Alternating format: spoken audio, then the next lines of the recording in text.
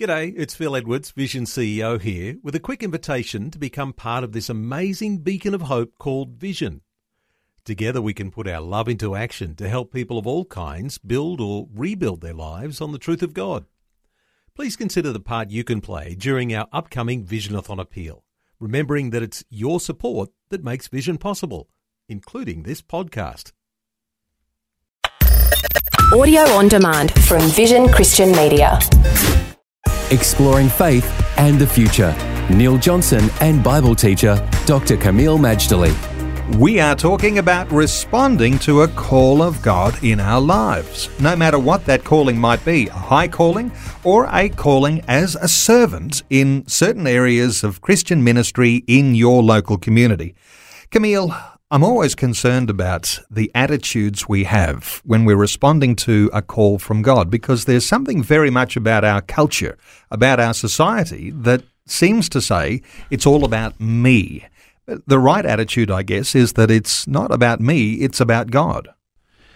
Well, of course, you hit the nail on the head, Neil. If we're going to respond to the call of God and live the life He designed for us, being fruitful in every good work, increasing in the knowledge of God, we have to change our focus. The fact is, Western society has often highlighted the individual. There are positives in that we can be whatever we set our mind to be, that we don't have to be imprisoned by the circumstances wherein we're born. We can rise above that. We can leave our mark. We can get promoted, so to speak. Some of that's positive. However, at the same time, because of the so-called de-Christianization of Western life, there's been a stronger than usual emphasis, not just on the individual, but on self. And it's not getting any better. It's probably getting worse. One author called it selfism, like any other religion. Selfism, the temple of self. And I have discovered long ago, Neil, the more people focus on themselves, putting them first and assuming that they are like the planet Saturn and the rest of the universe is like the rings, you know what? They tend to be the most unhappy, miserable, disgruntled people you can imagine. But then there's the other type of people, the ones who are actually serving God in the proper biblical way.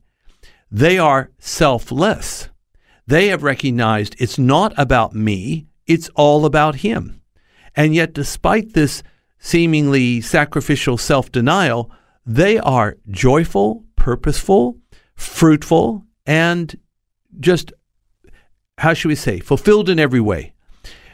The reason is this: Jesus makes a statement. If you seek to save your life, you're going to lose it. If you lose your life for my sake, you're going to find it. Put it into the context of selfism. If you seek to live for self, you're never going to get anywhere.